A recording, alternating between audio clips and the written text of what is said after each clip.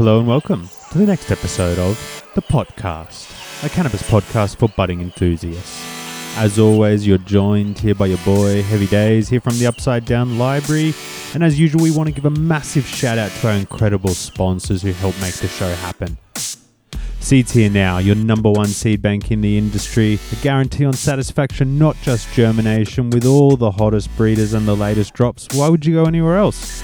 If you finish a grow and you're not satisfied with the end product, hit them up. They'll make it right. They only stock the highest quality breeders. And I know they got some fire packs from your boy Heavy Days there. Check them out before they're gone, guys. Massive shout out to Seeds Here Now, your number one stop for all your genetic needs. But in order to get your garden pumping on all cylinders and producing the best crop to date, you got to make sure your room's dialed in. To do that, check out our friends at Pulse Sensors. Number one sensors and integrated hubs in the game, measuring all of the variables, PPD, VPD, temperature, humidity, dew point, all the extra variables you don't consciously track to help ensure your next crop is the best to date. Whether you're running a single tent, a single room, or a multi-state operation, Pulse Sensors are the number one in the game, and they've just recently released the Pulse Hub, a central unit to integrate all of their monitors to make sure that your rooms are the best they can possibly be. Massive thank you to Pulse Sensors. We appreciate you so much. Likewise, you've got to keep your garden pest and pathogen free, and to do that, you've got to check out our friends at Copit. These guys are the world leaders in sustainable biocontrol solutions for pests and disease. If you're battling spider mites, check out their new Spidex Vital Plus sachets.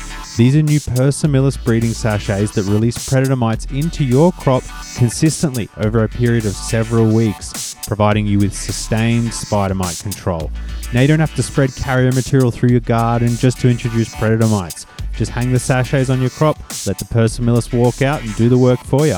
Trust me guys, you don't want to have to go up against a spider mite infestation without Spidex Vital Plus. These are truly the best predators in the game. I promise once you use it, you'll see the quality, you'll never go back. Massive shout out to Copit. Likewise, you got to check out our friends at Organics Alive. If you're growing organic and want to use high quality powdered organic fertilizers, you simply cannot go past Organics Alive. These guys truly walk the walk and talk the talk. They have been picking up cups left, right and center with growers all around the country, sweeping categories using their products. That is the ultimate testament, in my opinion, if home growers are winning competitions using their products. The proof is in the pudding, guys. No matter what stage of the plant cycle you're at, veg, transition, flower, in need of micronutrients, or a very specific sort of boost in late flower, they've got it. You've got to check out Organics Alive, guys. Truly one of the best in the industry. We're super stoked to be working with them because we know how amazing their products are. Used in heaps of breeder gardens that we have on the show. Again, check them out. Organics Alive. Massive thank you. Massive shout out for supporting the show. Finally, a massive shout out to the entire crew at Dynavap. These guys make some of the best vaporizers on the game. I'm really passionate about this one because they help me to get off combustion and smoking bongs. If you have any concerns about your respiratory health, or heck, if you just want to try a different mode of ingestion, maybe try to get a better flavor hit, you've got to check out the Dynavap. These guys' units are cheap, they're incredibly well designed, and most importantly, they're very customizable. You can take your vape game to the next level, getting insane terps, all while retaining the potency you'd expect of a combustion or a bong. Truly, I was smoking bongs for over 10 years. I'm now vape only. Massive shout out to Dynavap. They're one of the best in the industry and we owe them a massive thank you. Shout out again, Dynavap. Massive thanks for supporting the show. Finally, a quick little mention to our Patreon gang, truly the lifeblood of the show. If you want to get early access to episodes, unheard and unreleased interviews, as well as going in the running to get amazing genetics each month and fortnight, come on, check out the Patreon at www.patreon.com/thepodcast. We do live Smoke with Heavy sessions every fortnight and give away heaps of swag every month. Come check it out. We love you, the Patreon gang. Thank you so much. We are so appreciative. Here we are, guys, part 2 of the epic interview of Marty of TK Origins. Florida native, creator of TK, OG, here to talk some history, some plans for the future, so much more. Let's get into it. Beautiful stuff. And I wanted to ask you, there's weirdly like a lot of reports online, and I've never really known much about it. People used to say that the white was very similar to the TK. And like sometimes the name, like the white used to be called triangle or something like that. Do you know anything about that at all? Yeah, actually, when I was talking to the Swamp Boys around 2017 while I was living down there in Central America, and we had some conversations for a while. We had some mutual friends, and once we started talking about who we knew back in Florida together. And I was talking to Chrome, and he told me the story. The white came to him as a plant called the triangle, and he was definitely interested in hearing the story about the Emerald Triangle and any sort of relation. And actually, the white, I've only seen it one time, but it was at my friend Craig's house, and that was the closest terps that I've come across since back in the day with the Emerald Triangle. But I don't think it's the same plant because I took an ounce home and it dried out. I dried it out a little bit more, and it kind of like lost its terps, and it was a little bit more bland tasting than I remember. Definitely didn't have that sweet floral thing going on that the Emerald did, but something about it when it came out of the freezer had those exact like memorable terps from back in the day, and that was the closest thing I've seen to it. So I told Chrome that whole story, and I can't. It's only speculation because I don't really know for sure, but it could be related. It could be a seed of the Emerald Triangle or something related to it somehow. Yeah, okay. Yeah, I've just never grown the white personally. I've only seen it in flower form. Sure, sure. I actually haven't tried the white myself, so I have to try some. I definitely want to say I tried a really nice Puro Loco, so definitely that was a good one from Archive. I wanted to ask you, because in terms of the whole storyline, in recent episodes, we'd had Not So Dog and Inspector on the show, and they both commented that they felt like they'd seen some discrepancies within the storyline and posts from maybe like IC Mag over the years and on different sources. They sort of felt like there had just been inconsistencies between the dates and the ages. I guess the question is like, has there ever been different, has your memory changed over time? You're like, oh, I think I was a different age, or, where do you think this comes from, this view? That could be from the second time I went to Amsterdam, which I went to the Cannabis Cup there, High Times Cannabis Cup. At first, I thought for some reason that I went there for that trip in 91 or 92, and I'm pretty sure I might have mentioned that to a few people here and there. But come to find out later on, after talking with Adam Dunn about a few things, that it had to be later because we had shopped at this place called the Gray Area Coffee Shop that trip, and we bought some good flour from there, and they told us where we could find some seeds and of the stuff we bought there, like bubblegum and AK-47. And there was this place called the CIA, which Adam, I guess, owned or he was partners with at the time. And all it was like this little black door up this like abandoned looking building, and it had the 3-letter word CIA on it. So it was like sketchy even walking in the door. But we were given directions by this guy at the Gray House or the Gray Area coffee shop to go there. So I'd known I had shopped at the CIA and maybe had met Adam. He looked familiar to me after all that, and seen him on the podcast years later. So the discrepancy might have been where I thought it was 91, 92 when I went on that trip. It was actually 1993 because we basically think there was the year he opened that place. And I remember there was this huge hemp plant growing in the middle. Like you walk in the door and you go up the straight staircase that would go up to like a lounge. And there's a bunch of people hanging out smoking. And there was like a desk where they were selling seeds there, I think. And there might have been like a little DJ booth set up. And in the middle of the room there was like this huge pot with this giant hemp plant. And it looked like a bamboo trunk. It was like huge. Never seen anything like it before. And it was like probably 15 foot tall, growing to like a sunlight up the top of the building. So when I ran that story by Adam, he told me it had to be 1993 because that's when he had that going on. So, thinking back to when I first came out, basically with my story, actually it came out, I started going on I started going online while I was stuck on house arrest and probation before I moved down to Central America and long before I created Origins. And I started searching Triangle Kush, and I found some stories here and there from people talking shit about how it came to Florida from some military guys, like from overseas, and brought seeds back. Other stories are talking about how it was named after the 3 cities in Florida, being Jacksonville, Tampa, and Miami. which I laughed at all those stories. And I might have chimed in a couple of times saying this is all bullshit or whatever it was. And I got people telling me, oh, you know what you're talking about. So it wasn't very long I was on there at all. Whatever story I told back then, I don't know. I was drinking at the time. I wasn't smoking. I was pissed off at the world. I was pissed off at the government. I was looking forward to getting off all that stuff so I could move on and start growing again. And at that point, my wife and I, our fiance and I, had plans on moving down to Latin America, where I had already built a house. So I was just wanting to be done with everything. And if I was on any sort of IC mag or whatever that was back then in those days, and it was just to like try and correct people that were spreading rumors that were false about names and how I got named and where it came from and stuff. So that was my time on there. As far as Not So Dog goes, me and him had conversations when I first created Origins, and those guys even invited me to their Emerald Cup parties that I went to a couple of years in a row with Josh.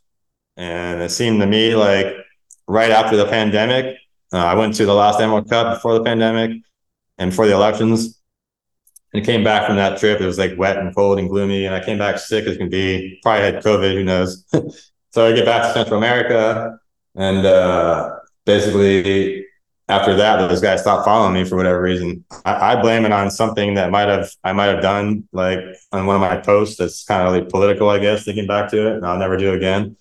But this was during the elections. It was during like the riots that were happening everywhere. There was chaos, there was lockdowns, and then COVID. And where we lived, it got really strict, and they had us on curfew every night. There was driving restrictions, and the beaches were closed, and it was like really hectic. And around that time, for whatever reason, those guys just stopped talking to me. I don't know if it's because I made a political post that was like against this administration that had just gotten voted in or whatever it was. Not like I was on either side, because I don't think either side are good. They're all evil, both political parties, and like I'm directly in the middle because they both have their good things and bad things. But I'm definitely not on either side. So for whatever reason, I made some stupid post about anti-Hillary and anti-Biden and anti-China, and it was just kind of like a meme, I guess, at the time. And immediately I got all kinds of like shit for it. I got people DMing me telling me I'm a scumbag Trumper. I had people DMing me telling me to fuck off and unfollow me and never want to talk to me again type thing. And that seemed to be around the same time that I like lost those guys as far as like followers go, as far as like Matt Riot and Not So Dog and some of those other guys. So I don't know if they're on me over that or what it was, but as far as the dates go and my age, for sure, I was 17 on my first trip, and that was 1989. And then the second trip, I was a little lost on it first, but that was definitely 1993. And at that Cannabis Cup, anyone that was there would remember there was, as you walked in the doorway, there was these two big plants growing that were live flowering plants. And I remember specifically they were Durban poison, because a friend of mine that I went there with walked up and grabbed a little nugget off of one and put it in his pocket, thinking it was going to dry out on that trip. We get to actually try some Durban poison. But as anyone knows, in Amsterdam in November, which is when the Cannabis Cup was back then, it's so wet and rainy out that like nothing will dry. You have to have a dehumidifier to get anything dry there. So yeah, I don't know. Those guys could be the reason why they're talking shit. I've had plenty of conversations with him, and I actually found my conversation with him at some point, and basically in the conversation, I told him straight up, we were popping seeds from the seed bank and from Cincy Seeds. I might not have told him I went there twice or whatever it was, because the second trip wasn't really related to the OG Triangle story, or I don't know. That might have been the reason why I didn't say I went there twice, but I definitely went there twice. The second time was more for fun, and I went to chill and relax, and I had my own money that trip, and went for almost 2 weeks with some friends, and had a good time. And that trip we brought back, like I said, the bubblegum, AK-47. At that point in time, the seed bank was closed, I guess because Cincy Seed, he got in trouble, everyone knows about, and then Cincy Seeds had bought them out, and they were still working out of the castle. But at the time, they opened up a new store in like real close to where we were staying, like walking distance, across from like the Cannabis Museum or Hemp Museum, I want to say. So that's where we shot some Cincy Seed genetics that trip. And we also, like I said, we got stuff from the CIA, from Adam Dunn's crew. And I think we even stumbled across some seeds at like a little like random head shop somewhere that was selling mushrooms, and they had a bunch of like, it had like Purple Star and a few different random things that we grabbed out of there too, seed wise. That's great to hear the storyline, and I can appreciate the response for sure. I mean, their parties that they had at the Emerald Cup were super sick. And I mean, it was Matt Riot's parties at the time, along with a couple of his friends and his crew. You know what's funny? I think I was at that one you referenced, the 2019 one. I'm bummed I didn't bump into you. Well, it was like on like a vineyard, like a grape vineyard or something. Yeah. The long driveway. So yeah, you didn't see Josh D there that night? Oh, I probably did, but I was pretty stoned. So yeah, I was with him and a couple of his crew, and I know Fletch from Archive was there that night. And that's been the first time I got to see the Moonbow that he brought like a bunch of jars of, and that's too bad we didn't get to meet that night. It was a fun party. Yeah, shout out to Matt and the Can Illuminati. That party was awesome. So yeah, good to hear your side of the story for sure. Let's go back to the storyline. So you've sold these, these bags that have the seeds in it, and that's gone. How did that progress? Because you've mentioned a few times you moved to South America. How did you sort of progress to that after, the inception of the TK and OG? All right, so um, I had moved from Jupiter. We skipped a lot. I moved to Jupiter in '94. Like I said, I bought my first house there, and I stayed there till 1999. The house there, I got chased out of there basically by a lightning bolt. I had a stolen power rig going on. I had to actually take a year off from growing because some of the older guys I knew in South Florida were having some issues, and there was a lot of heat going on. So I took a while off. And during that time, I was making surf videos, and I started this partnered with this company. It was a friend of mine that started this company called Crypto Clothing. It was around like the late 80s and most of the 90s. And it was surf based, but like also weed related. And it was him taking his art and putting them on shirts. And then I joined in with another friend. And so for a couple of years, I kept moms alive somewhere, but I didn't grow any flower. And we tried to run that company while there was a lot of heat in South Florida, and I was trying to stay cool. This is when I was in Jupiter. So at that point, I started growing again, I think close to 98, 99, I want to say. And randomly one day, I never had stolen power in that house before, but for whatever reason it was, I was broke and I was getting desperate. And I had a friend that knew how to steal power and do the power rig. So we set up my house that way. And the day we were doing it, there was a storm rolling in with lightning and stuff. It was sketchy. So we kind of rushed the job. Drilled the holes through the wall and ran the whole thing through the meter and to a panel inside the house that he built me. So I don't know if we didn't ground it right because we were rushing that day or whatever, but maybe, I don't know, like a month into a batch that I had set up in the garage with 10 lights while living there. I was on the phone one day. This is when we had cord phones still. And I'm on the phone with a telemarketer trying to get this lady off the phone. And there's a bad storm going on, lightning hitting and crashing and thunder. And like, I tell her like, look, lady, I don't want what you're selling. So I hang the phone up. And the second I hang the phone on the wall, lightning struck the house and basically zapped half the line coming into the property. There was two lines coming in and it zapped one of them. So immediately I knew something was up. The house started like dimming and going through kinds of little power surges. And I started smelling burning wires. So I had to go unplug everything immediately. And it was a full emergency mode, basically. So like the power lines where they met from the outside to my house got struck by the lightning out there and melted it completely. So one of the lines coming into the house was still working while the other one wasn't. So I had to take everything off that one leg. And basically I was broke at the time and I was just trying to get this batch done. And still had a couple weeks to go. So I took like 10 lights worth of plants and crammed them all into one room under 2 lights or 3 lights at the time, and trying to finish them off under the melting, burning, stinky power in the house, which was super sketchy and fire hazard the whole time.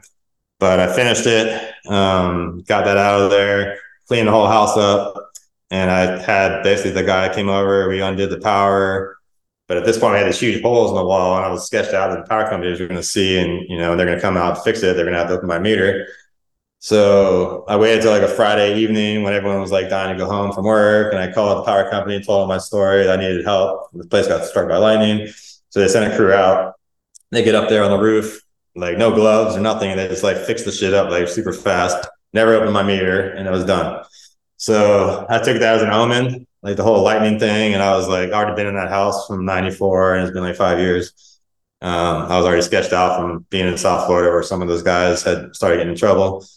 So at that point, I decided to move north another hour to where Craig and that whole crew was basically. And that's basically in Florida. We have the Bahamas that block a lot of the surf from hitting the southern beaches.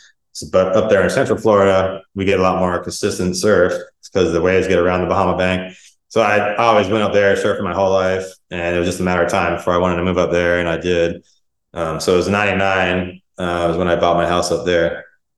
So 99 till 2011, I was living in Brevard County, and I was buying houses. I bought a little owner finance when I first moved up there, and then I started growing in another house I rented, and from there I bought another house, and I started doing little fixer uppers. And this is before the economy or the real estate market took a crash. This was like early 2000s. And this is when they were giving out loans like candy, like here in America. I don't know about there, but I basically got a loan for a $400,000 house, hardly showing any income. There was like no income verification back then. So you could just say how much you made, told the banker, and they sign you, as long as you got the money, they sign you up and you're good to go. So I got this big ass house up there in the north side of the county. It was like a 3-car garage, huge 4-bedroom on 2 acres of property, brand new construction. And that was 2004. It was, and that was the house I would end up getting busted at. But at first, I was there from 2004 till 2011, and that's when they got me. So during that time frame, I was growing the triangle, juicy fruit, G13. I had some white widow, some of those hash plants still around. Super skunk hash plant I was talking about earlier. And yeah, it was that house one day that they would come get me at, basically. Somebody tipped them off.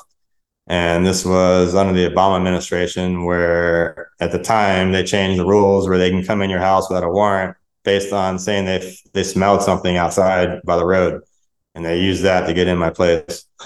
So yeah, that tied me up for a solid 4 years, a little longer. And then after that was over with, and I got off house arrest and probation. I actually got off probation a year early, luckily.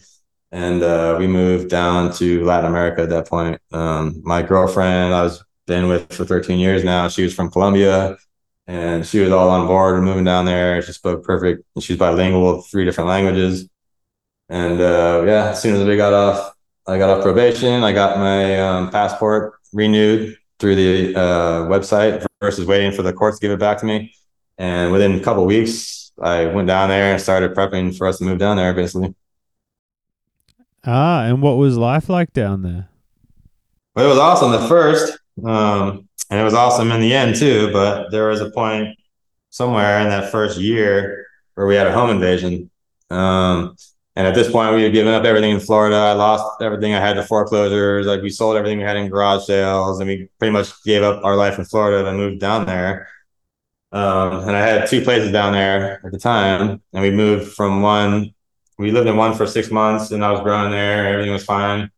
And then we moved to the bigger place, which was older and it wasn't really up to date. It needed new windows. It needed like new security and whatever. So within a couple months of living in that big house, they were like compounds. They had like walls around them. The one did. And then next door, there was 4 houses with some friends of mine, and we all built a project together. And I had one of those places next door. So we moved from the smaller house to the big house, me and my girlfriend at the time. And I don't know, within a few months of living there, one late night, I hear the dogs barking outside, and we're going to bed. It's like midnight. I look out the front door or the front window, and I see a little blue flashing light at our driveway at our gate. It looked like a cop light.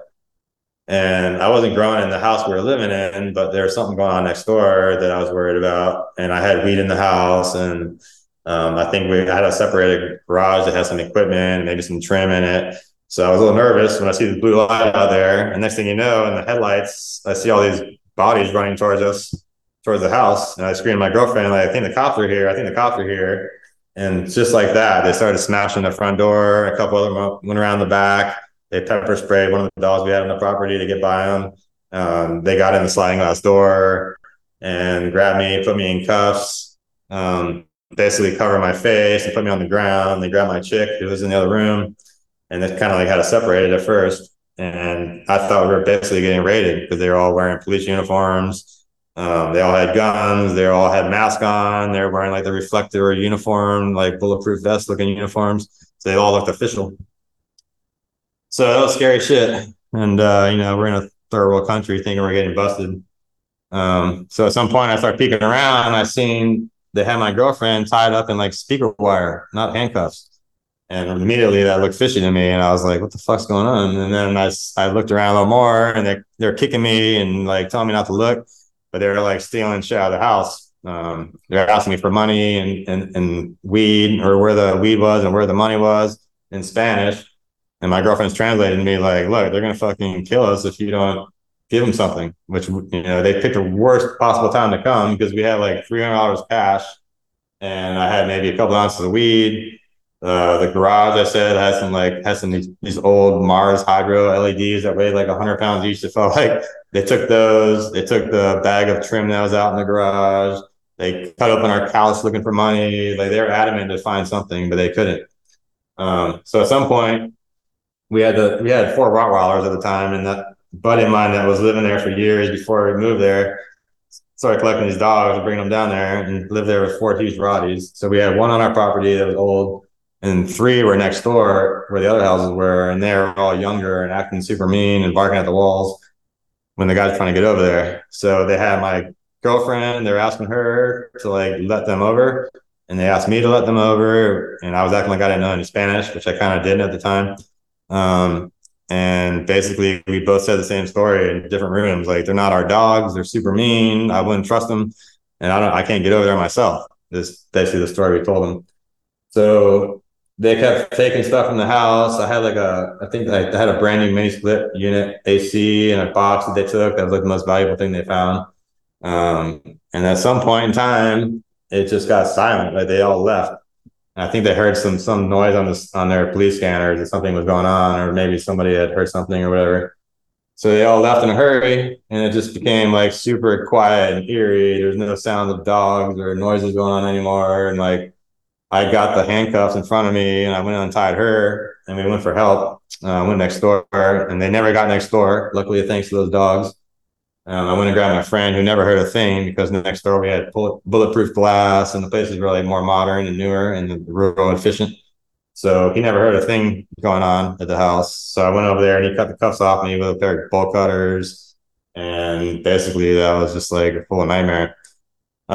So I had to make the decision if we were going to stay down there or go back to Florida, what we were going to do, because like I said, we'd given up everything at that point in Florida.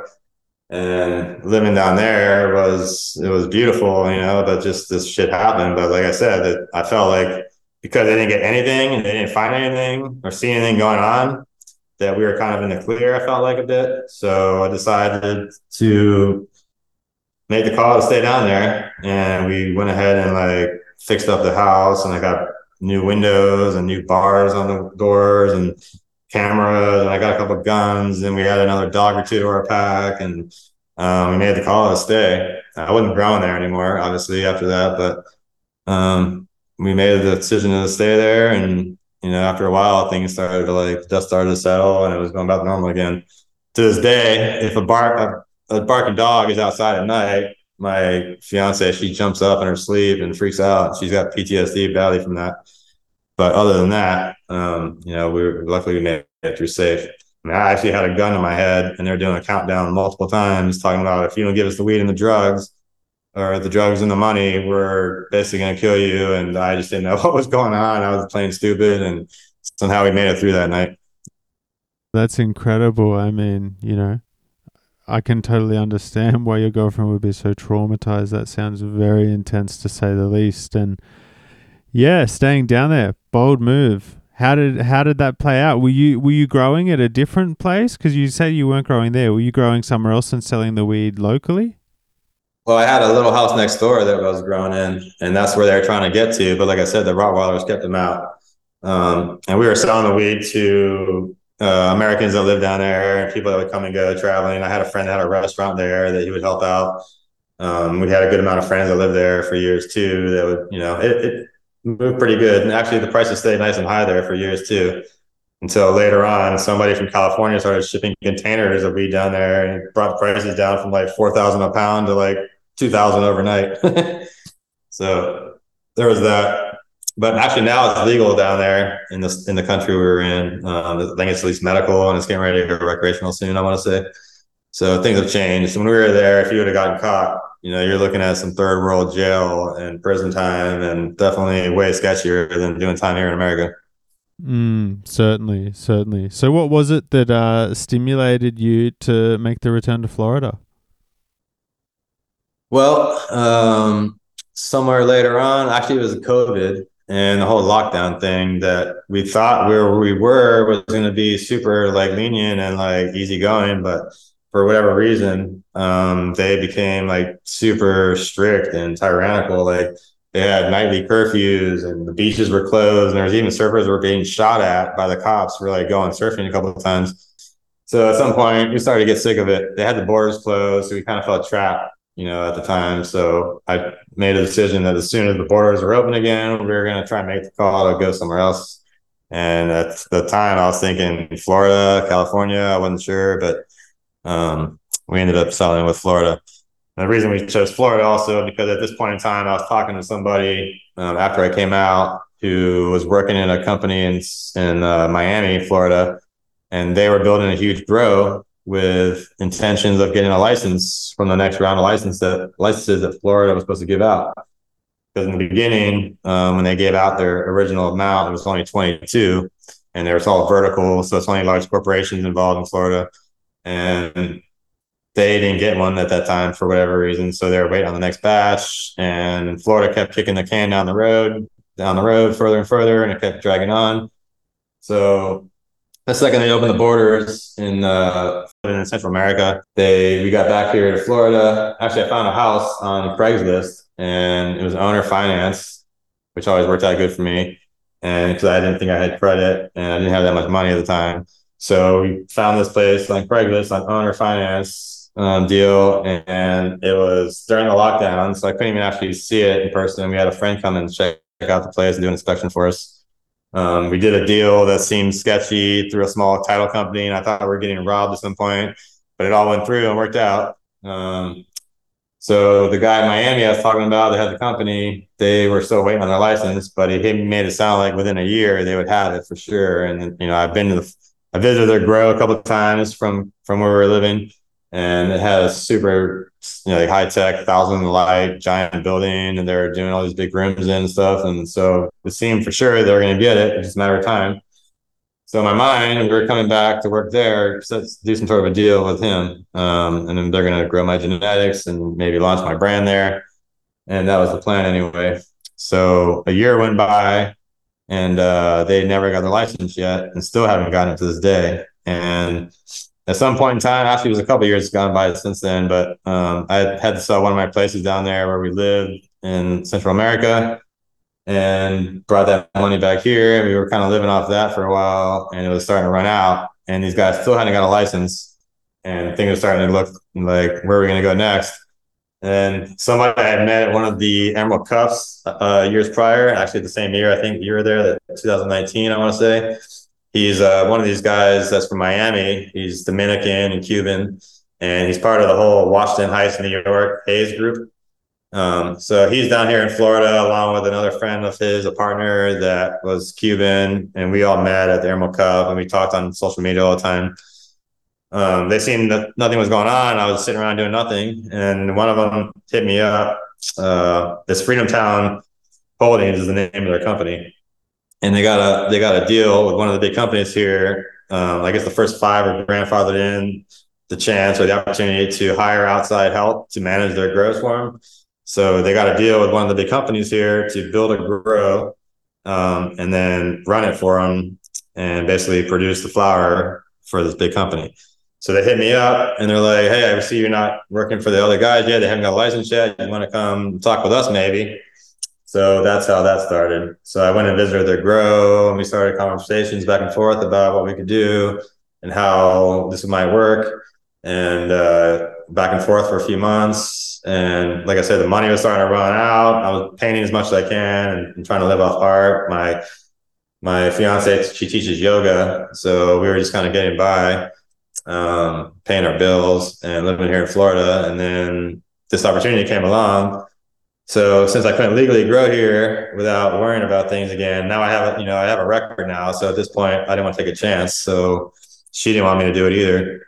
So I jumped on the legal game and took these guys up on their offer. And since then, we've worked out something where, it's like I get some royalties from them growing my genetics, and they have them all throughout the state. I visit the grow every week, and we talk every day, via cell phone or video phone or whatever it might be.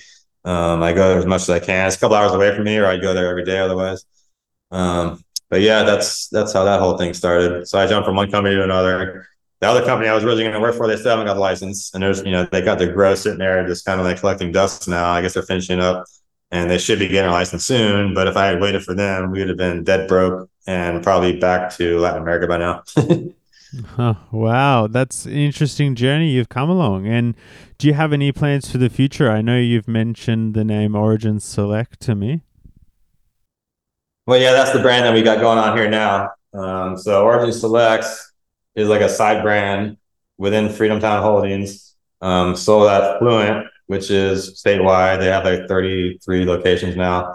And basically it's a small menu of my personal favorites, including Triangle Kush. There's a OG Kush on there, a couple of different ones we have. We have a bunch of stuff that we're finding from my seeds right now. We did some big seed hunts of like 100 each. We have a YOG that we're about to pick a couple of, which is Wildlife crossed with OG Kush.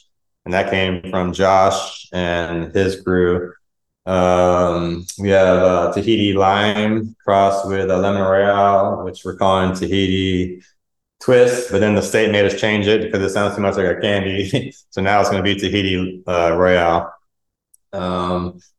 That was something I made down there in Latin America too. Then we have a handful of others basically, but they're all pretty much TK or OG related. I'm going to try and work on getting some seeds made with that Colombian Gold Panama Red that I told you about earlier with those guys, hopefully. It'd be nice to search some of those. And some of the guys at the Freedom Town, they're all on the haze thing. So they have a lot of hazes that they grow there. They have like a Mexican lemonade and a cake boss and a few different things that are like haze related to take a little longer to finish. So they're trying to get hazes going on in the market here. And at first, the OGs here, they didn't really take off super fast, and I didn't expect them to because it's more of a California thing.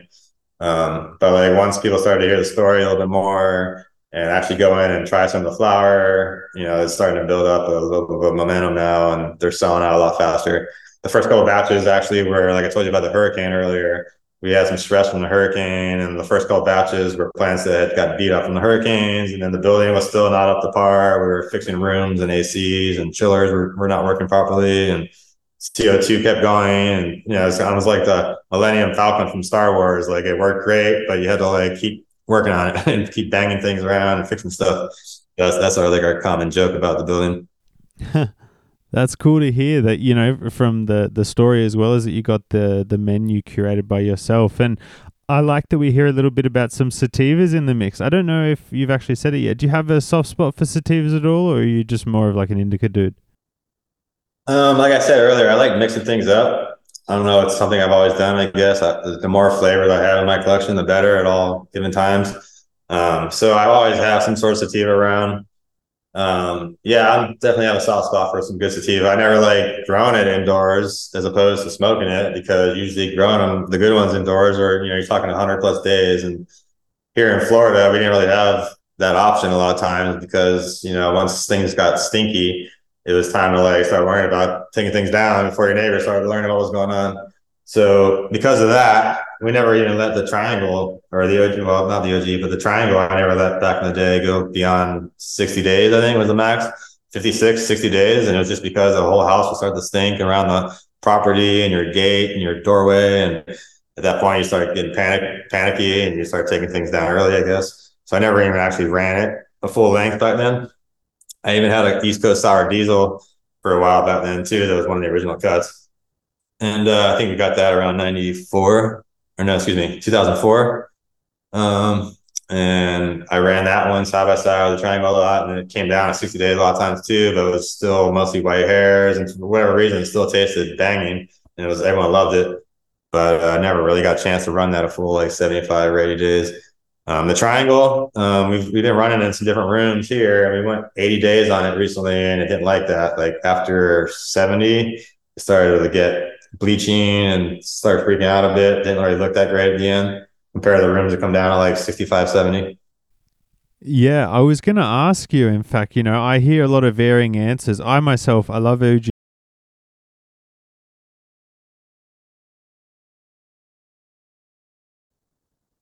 Well, I was just saying, now that we could actually run them longer, I like 65 to 70. That's my sweet spot personally. When I was down there in Latin America growing them, I was pretty much at 65 days on average. Um, like back in the day with the TK, we didn't have this is carbon filters came around. I forget when it was close to like around 2000, I want to say. So anything prior to that was just super odor, like stinky problems outside your house. So you always had to worry about that, especially like those plants I was talking about earlier, the super skunk house plants. A lot of people I know actually got busted for growing like a single light of those genetics back in the day, and like a lot of them only got probation because it was small batches. But I would pull up to a couple of friends' houses and my car windows open, just smell that stuff like blocks away. Like holy shit, you got to get that stuff out of here now. um, so but yeah, back then before carbon filters, everything came down sooner than it should have. Obviously, it was just because of smell. We used to make these big garbage cans with pine sol, and we would drill a bunch of holes around the top of the garbage can and put a box fan on top, and fill the thing up as much as we can halfway with like pine sol, and that was our like makeshift smell cover at the time, along with like maybe some ozone machines back then that were super unhealthy to breathe. Like that, I just hated that stuff. Like, we had them over the doorways of our houses, but they didn't really do much. But they give you a sore throat. And I think carbon filters came around closer to like 98, 99, I want to say, or something, maybe a little sooner. But we weren't getting them in the stores here until later. Speaking of carbon filters, I never knew they were full of like little tiny charcoal bees inside until I had gotten busted.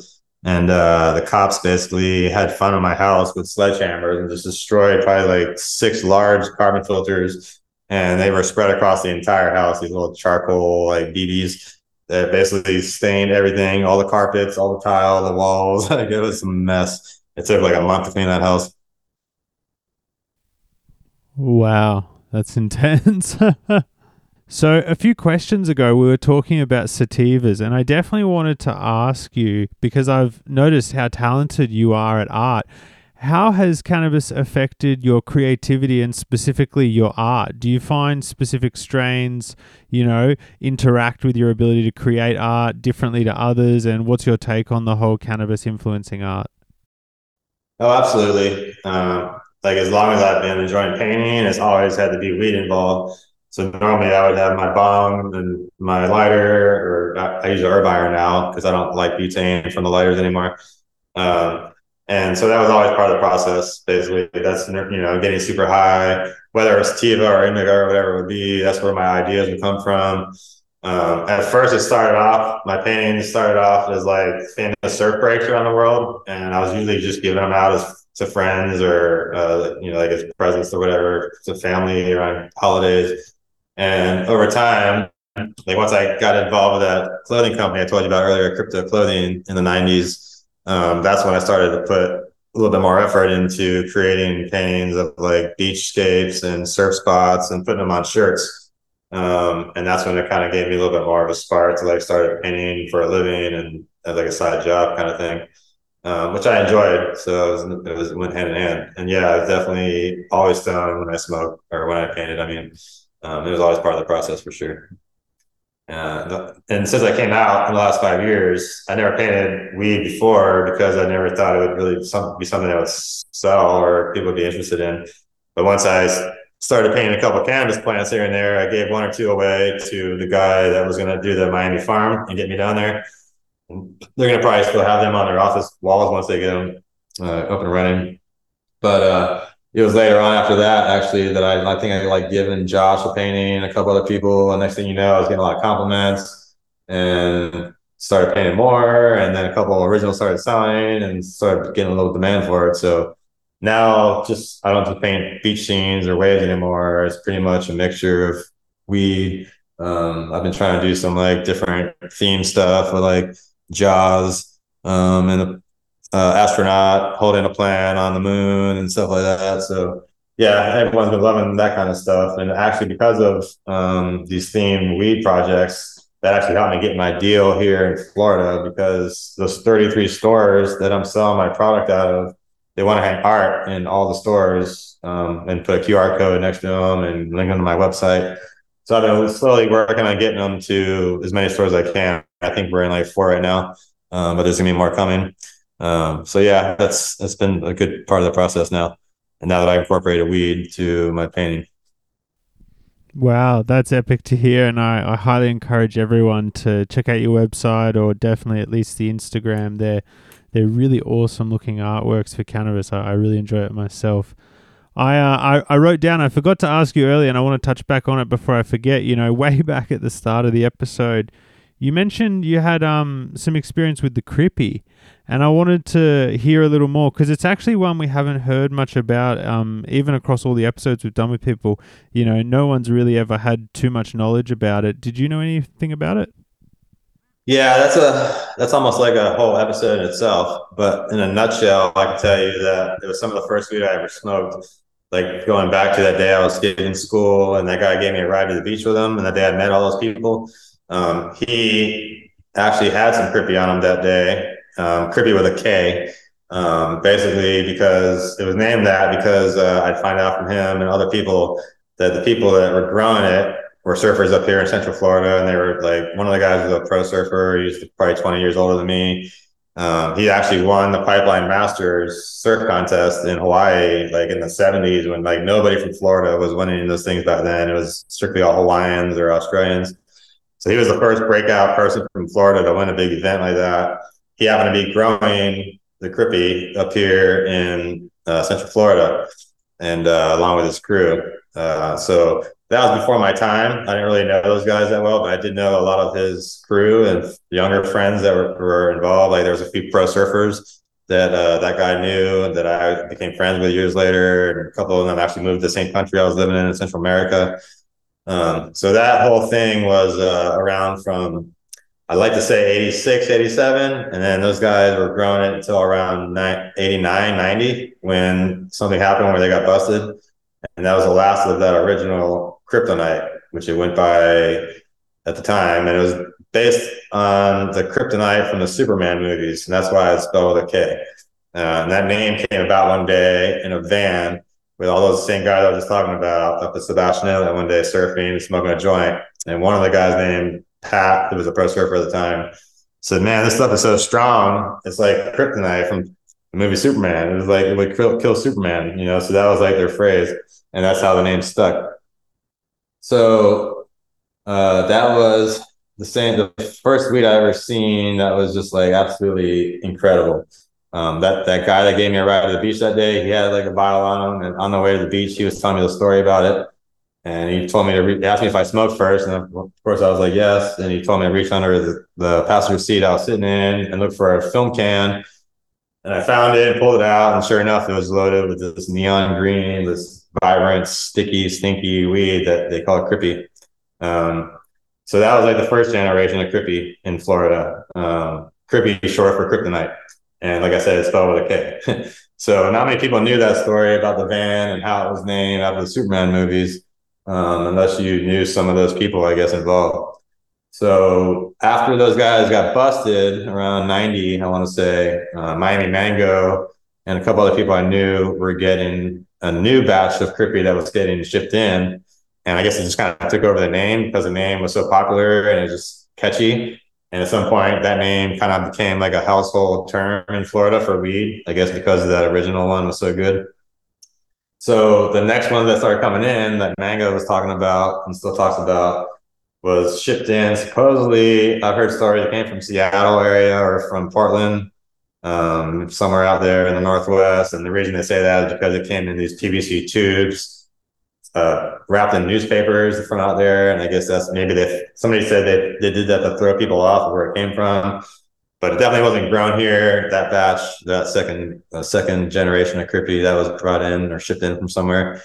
And that one was, for some reason, it's just crazy prices. Like people were selling it for 150 a quarter at a time. I think I want to say, like, even Miami Mango was selling it for like $500 an ounce all the time.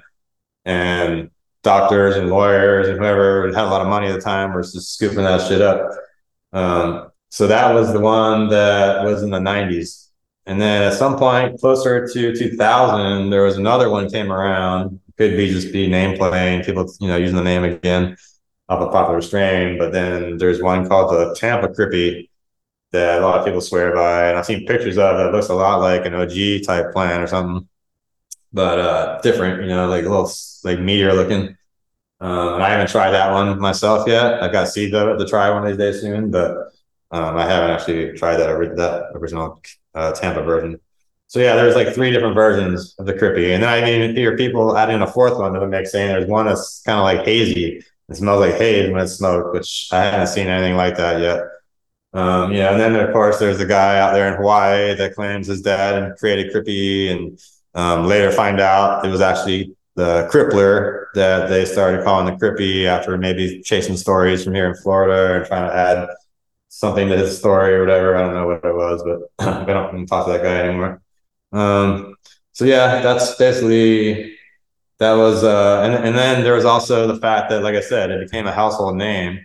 So just like Indo or Green Bud or Kind Bud or thing like that, Crippy became like a term that people used for like anything that was good grown indoors.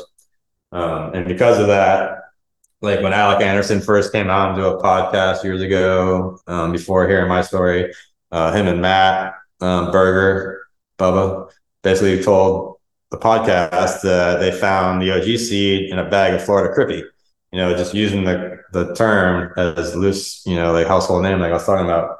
And they didn't really mean it came from an actual strain called the Crippy, but basically that threw people off. And that might have been why that guy in Hawaii actually ran with that story and then started telling everyone that the OG and TK actually came from his dad's Crippy and whatever. So yeah, there's that part of that story. Yeah, the first time I ever saw the Crippy, like I said, I was 15, and the last time I've seen it was in the 90s. The real Crippy. Yeah, okay, that makes sense, because I was going to ask you, a lot of the times you hear Crippy mentioned, it's often in relation to like some relationship to OG. So I guess the question is, given what you've said, that bud you got that day in the film canister, what was it like? Was it anything like OG? I mean, I was super young then. I just know that it was super fire. I seen it a few more times after that. I actually grabbed some bags here and there from my neighbor, I want to say. I think my dad used to get it from him too, possibly, because I used to go through my dad's closet once in a while and I'd find little like ounce bags that I would take a tiny little half gram out of and take it to school with me. And just, everyone that's seen it was just blown away. I remember it was just like some of the most neon green you'd ever seen. And it definitely it kind of did have actually like a big OG kind of structure, like in the sense that it was like big acorn shaped nuggets, I want to say, but just different. It had way more kick. I think it did too back then. Back then I was younger, and you got the thing with nostalgia. Maybe if I seen it now, maybe not as good as it seemed back then to me or whatever. But everybody that I knew back then, that's what talked to that used to get it, swears by that being still some of the best stuff they've ever seen. Even some older guys I know. So one guy actually I knew that lived up here on the beach that I used to be friends with and go surf at his house all the time. He bought like a pound of it before they got busted. And he kept that thing for like 2 years. Like, yeah, I guess he had it buried on his property or something, and he'd pull out like a quarter ounce at a time, or maybe it was frozen. He would pull a quarter ounce at a time. So like for a couple of years after it had gone away, I would see and smoke it at this guy's house up here in the Melbourne beach area. And it was just like, I just remember it being like this big acorn shaped neon green nuggets that like, I don't think they had much like hairs or anything to them. It was just kind of like all pod on pod, but real dense looking. And it wasn't sealed up. It wasn't the kind of stuff that was being shipped in, because it definitely was grown here.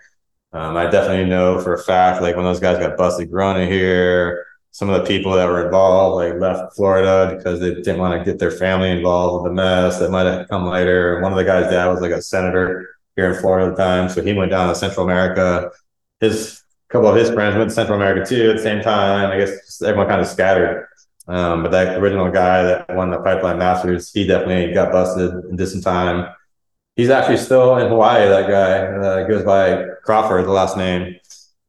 His son actually is now a surfer, and he's surfed really well. I think he's almost pro, and I just think he just wants to be left alone. And people try to reach him to talk about all this stuff with him, and he's just kind of to himself. And I actually have mutual friends of his, but I never met him myself. People I talked to, I've asked if they could like reach out to him one day, and it just never happened yet. Maybe one day it will.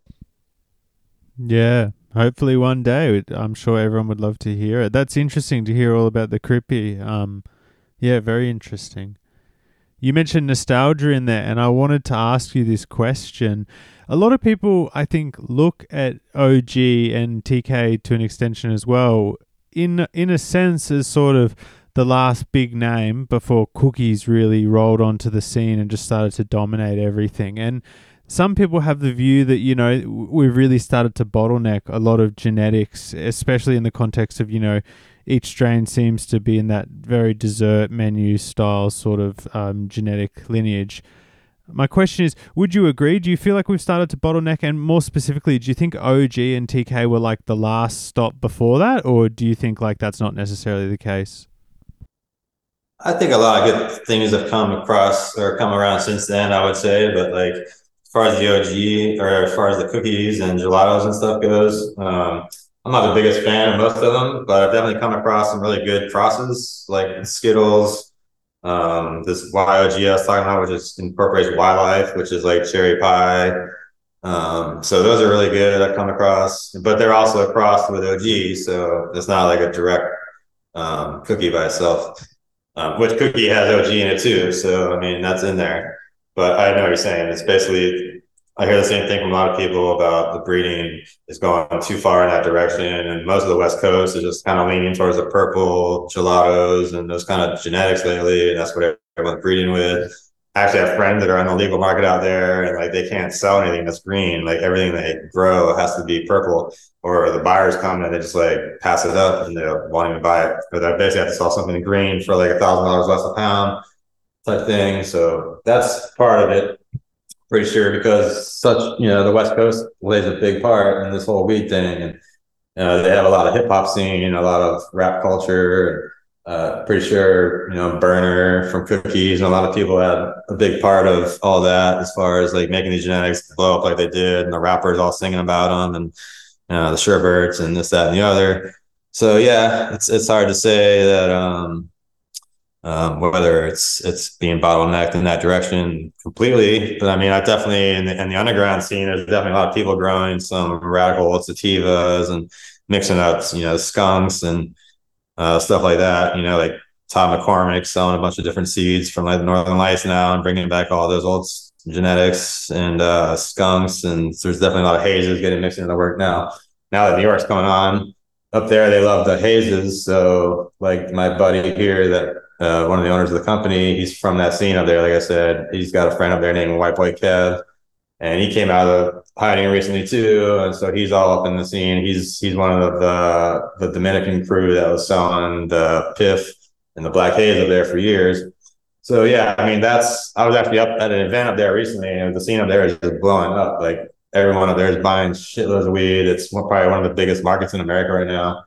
Even though they're fumbling their legal game and legal licensing and all that stuff right now, like the state keeps postponing and everyone's getting fucked. The underground scene out there is crazy. Like we went to PIFCon recently and it was just out of control. Like everyone had tables, like it was a flea market just selling tons and tons of hazes and all kinds of exotics that like an African haze I ran into and a couple like really cool plants, that weren't just strictly gelatos or whatever.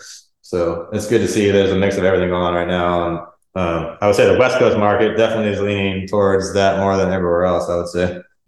Yeah, it is awesome to see, the resurgence of the haze, and to an extent I've seen like, a lot of sour heads given a bit of a push. So really cool to see things coming around. And I wanted to ask you, Do you have any plans to make any seeds? If so, what sort of stuff would you want to do? I have a couple little collabs going on at the moment. I'm still going through seeds that I made myself while stuck on lockdowns. But out of that stuff, we found a lot of interesting stuff for my menu here in Florida. I have another project going on, which is going to be mostly OGs out west at the moment.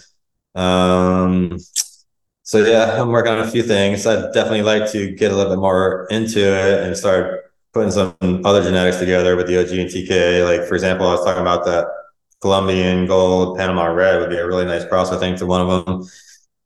So we're working on things like that. I gave my buddy some TK back cross seeds that I had worked on a couple times. So it's like actually like BX2 now. So he's gonna try and find a couple male in there that we can maybe use. And so yeah, there's a few projects going on. Yeah, that's cool. And I guess, as a bit of an extension, who are some breeders whose work you admire or enjoy? Personally, I have gone through a nice collection of Swamp Boys gear, archive seeds. So when I was living down there in Central America, before I created Origins, I had reached out to Crone after hearing stories about those guys being related to the Triangle. And at some point, I realized that the guy we got our cut from was associated with them or partners with them or worked with them or something. They were just close friends, I guess. So we hit it off at first, and just before our Origins was around, they sent me a nice care package down there. And out of those, I found the Lemon Royale to be my favorite. I found a real nice female, and I found a male, and I made a bunch of seeds with that male. A couple other males I had down there, like a Donkey Dog OG. And actually, Matt Wright gave me a banana tie, which I found a nice male from. I had a platinum sherb and a couple other males that I collected pollen and just little like projects here and there, just some paintbrush projects. And I actually did a couple closets that I set up a male with the Lemon Royale in and a male of the Donkey Dog. So all the seeds I made down there were just small projects, but made a lot more than I expected to. Actually, some of the stuff was archives work too. I had his Pure Loco and his Tahiti Lime, which I found a real nice one. I had a Black Triangle from Bodie. I had a Love Triangle also from Bodie. That was actually one of my favorites down there. Had like a kind of a cherry Play-Doh kind of aftertaste smell. Um, so yeah, out of those seeds at this legal spot now, we've been doing like 50 to 100 at a time. And out of those batches, we've been finding some real nice stuff. The lemon royale I had down there had a real tangy lemon tree, but like gas kind of mix going on, and it made good sized plants. That was my keeper, and I made a bunch of seeds with that one. Hit it to the triangle back cross. I hit the original TK, the original G with the male I had of it. So it's just little batches from those we've been finding stuff in. We recently went through 60 YOG that Josh gave me that were super nice. We ended up keeping like 8 that we got narrowed down still to 2. The Tahiti Lime I crossed to the Lemon Royale. We found one that was real similar in terps to the original Lemon Royale I had down there. So yeah, I've been working with those guys things for the last few years. Archive definitely made some nice stuff. I like all his Moonbow gear. I like all the face-off crosses. Other than that, I have this plant someone gave me here called the Platinum TK, which was in-house seeds, Platinum Kush, I think it was, Kush Mints, crossed to a Bully Kush. The guy selected and said it had a very TK-like trait. Bully Kush was from Seed Junkie, and that was a triangle to triangle back cross, I think it was, BX. So yeah, just kind of like trying to stay within that frame, but find different stuff. Trying to like keep it to where it's TK or OG related for for my menu. But yeah, like right now I'm working on a project out west with some guys that are probably going to be the 92 OG and the Ghost OG and the TK, and then they're going to be hitting it with some of their stuff soon. So maybe doing some work reversal projects as well, hopefully. That's cool to hear. And you've got me thinking, I wanted to ask you, like, as a company that's offering like primarily OGs in today's market, do you find there is still the demand there, or do you feel like people want that, purple gas candy thing? Well, what we do is we only do like small batches at a time. That way they don't sit around too long on shelves. So we do like probably 10 lights, for example, and that will feed 30 plus stores. So by the time the next batch comes out, that one's sold out. And so I'm going to probably have one genetic in all of the rooms. So it'll be like 11 different ones going at all times. I'm going to have a sour diesel, a couple of G's, the TK, then I have like a lemon cross. I have the Tahiti lime and a couple other tangy ones. I have the cheddar koi, which is from my friend in Hawaii. Gave me some seeds, and that one's super different too. That was like a Big Island koi cross to MOB. I think it was from Karma Genetics, which was like a cheese cross. And I think what else was in that one? I think there might have been like a Hell's Angel OG and cheese cross to that Big Island. So yeah, there's some different stuff. And then we're working on, like I said, getting some sort of more like sativa leaning thing on my menu as well soon. So yeah, trying to mix it up. As far as the OG and the TK, at first, the first couple of batches that went out, the market wasn't really ready for it yet. And it kind of sat for like a month and a half even. And when they first went out, we had some packaging issues where the packaging room humidity sensors were off, and like some of the stuff was going out good, some of it was going out a little bit moist. So we had to correct all those issues and basically almost had to do like a relaunch to get it out there again. And once we fixed that, things have been really good, and things have been selling out every time, and everyone's been really happy with everything. And a lot of people here in Florida, like our market's 10 years behind the West Coast, because of the way things have always been. So people here aren't as educated, and the majority of the people here that are in the market have a med card, which the market here is completely monopolized, and like it's all, it's in favor of these big companies. And until that changes, we can't have any home grow. And there's actually trying to go recreational next year, sponsored by one of the biggest companies here now, but they haven't had home grow added yet, which no one's really happy about. We'll see what happens with that. But yeah, I think when the market kind of like comes to gets a little bit closer to recreational, and people's, like right now you have to go to a doctor and twice a year, and it costs like $150 or $200 a year, I think it is, to keep your med card going. And then there's the whole thing with the guns here, where a lot of people just don't want to have a med card because they can't have a legal gun. So yeah, a lot of things got to change first before out here. Like basically people are just not educated. Like I said, it's like in California, so they're slowly getting there. We're catching up fast, but at the same time, we're still way behind. So it'd be nice to see if we went recreational, then obviously it's going to open up for everybody more, and hopefully they're going to get out more licenses, and maybe they'll even let people have smaller mom and pop businesses eventually. But as of right now, it's just these huge juggernaut companies that are running things, and I don't know if it's the governor here or just politics in general, big pharma, whatever is really behind it the most, but it's stayed that way since we've been back here, and we were hoping it would change by now a little more, but it still hasn't. Yeah, certainly. I think we can only hope, cannabis laws worldwide relax for everyone's benefit. I can appreciate your frustration with that for sure. I've got a bit of a left of field one for you, but I wanted to ask you because I think you might have an interesting answer. What do you think the genetics might be of TK and OG if you didn't know yourself about, the Emerald Triangle and the Hindu Kush? And maybe a better way to phrase it is, what would you pitch as an alternative genetic combination that could make the TK or the OG?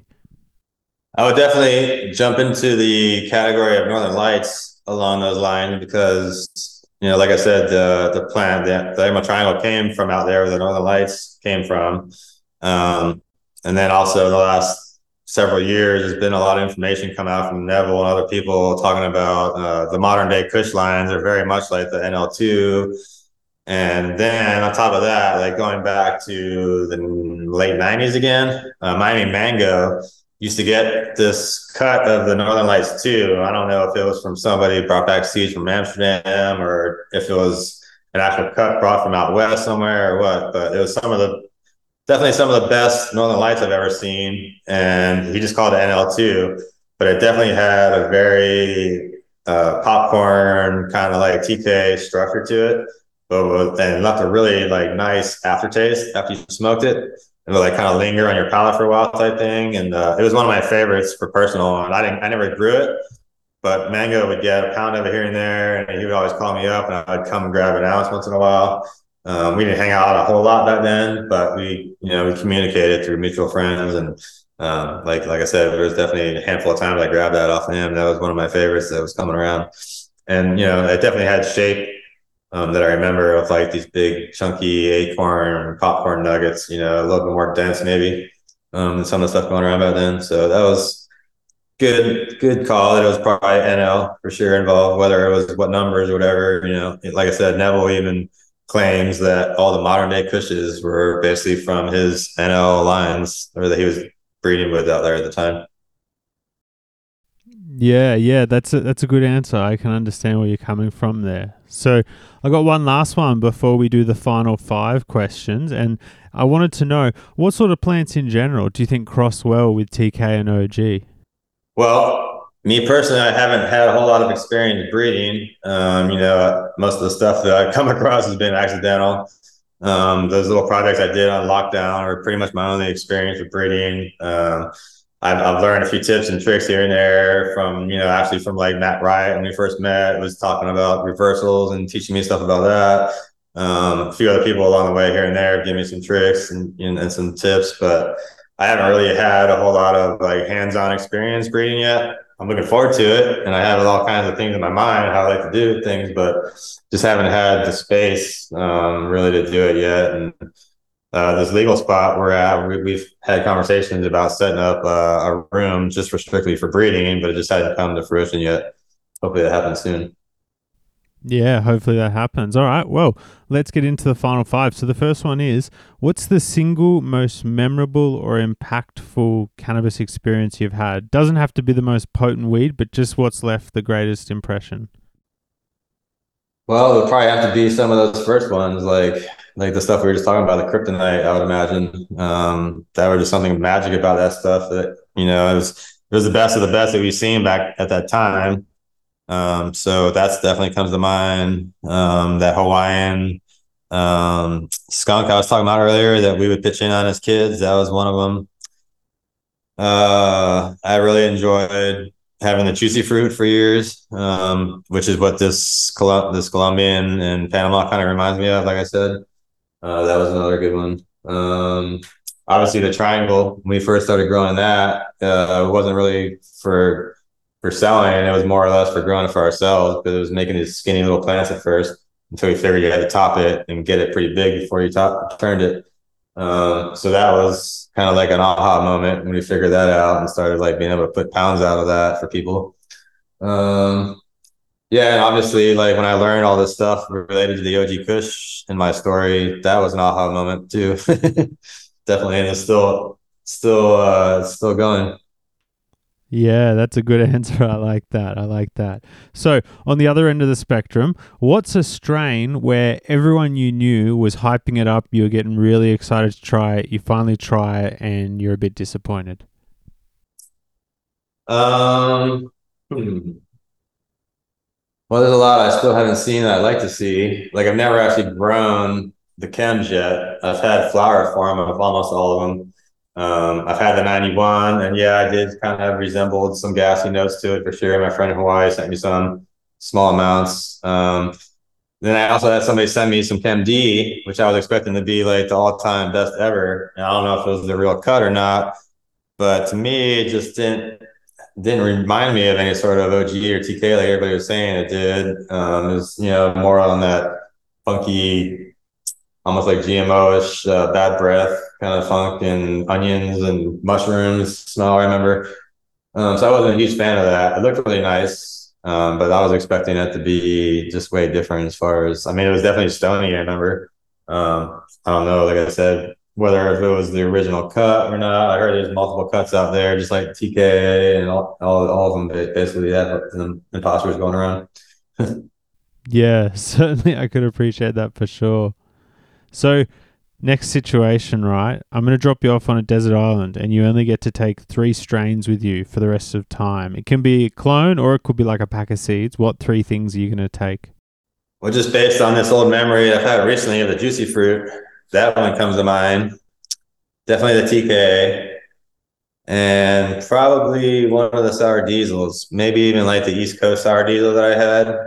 Now I know like since then there's all this information about different cuts of the East Coast sour diesel. I don't know which one I had, honestly. We got it from a friend of ours here in Florida, traded a TK cut for it, and that was around 2003 or 4.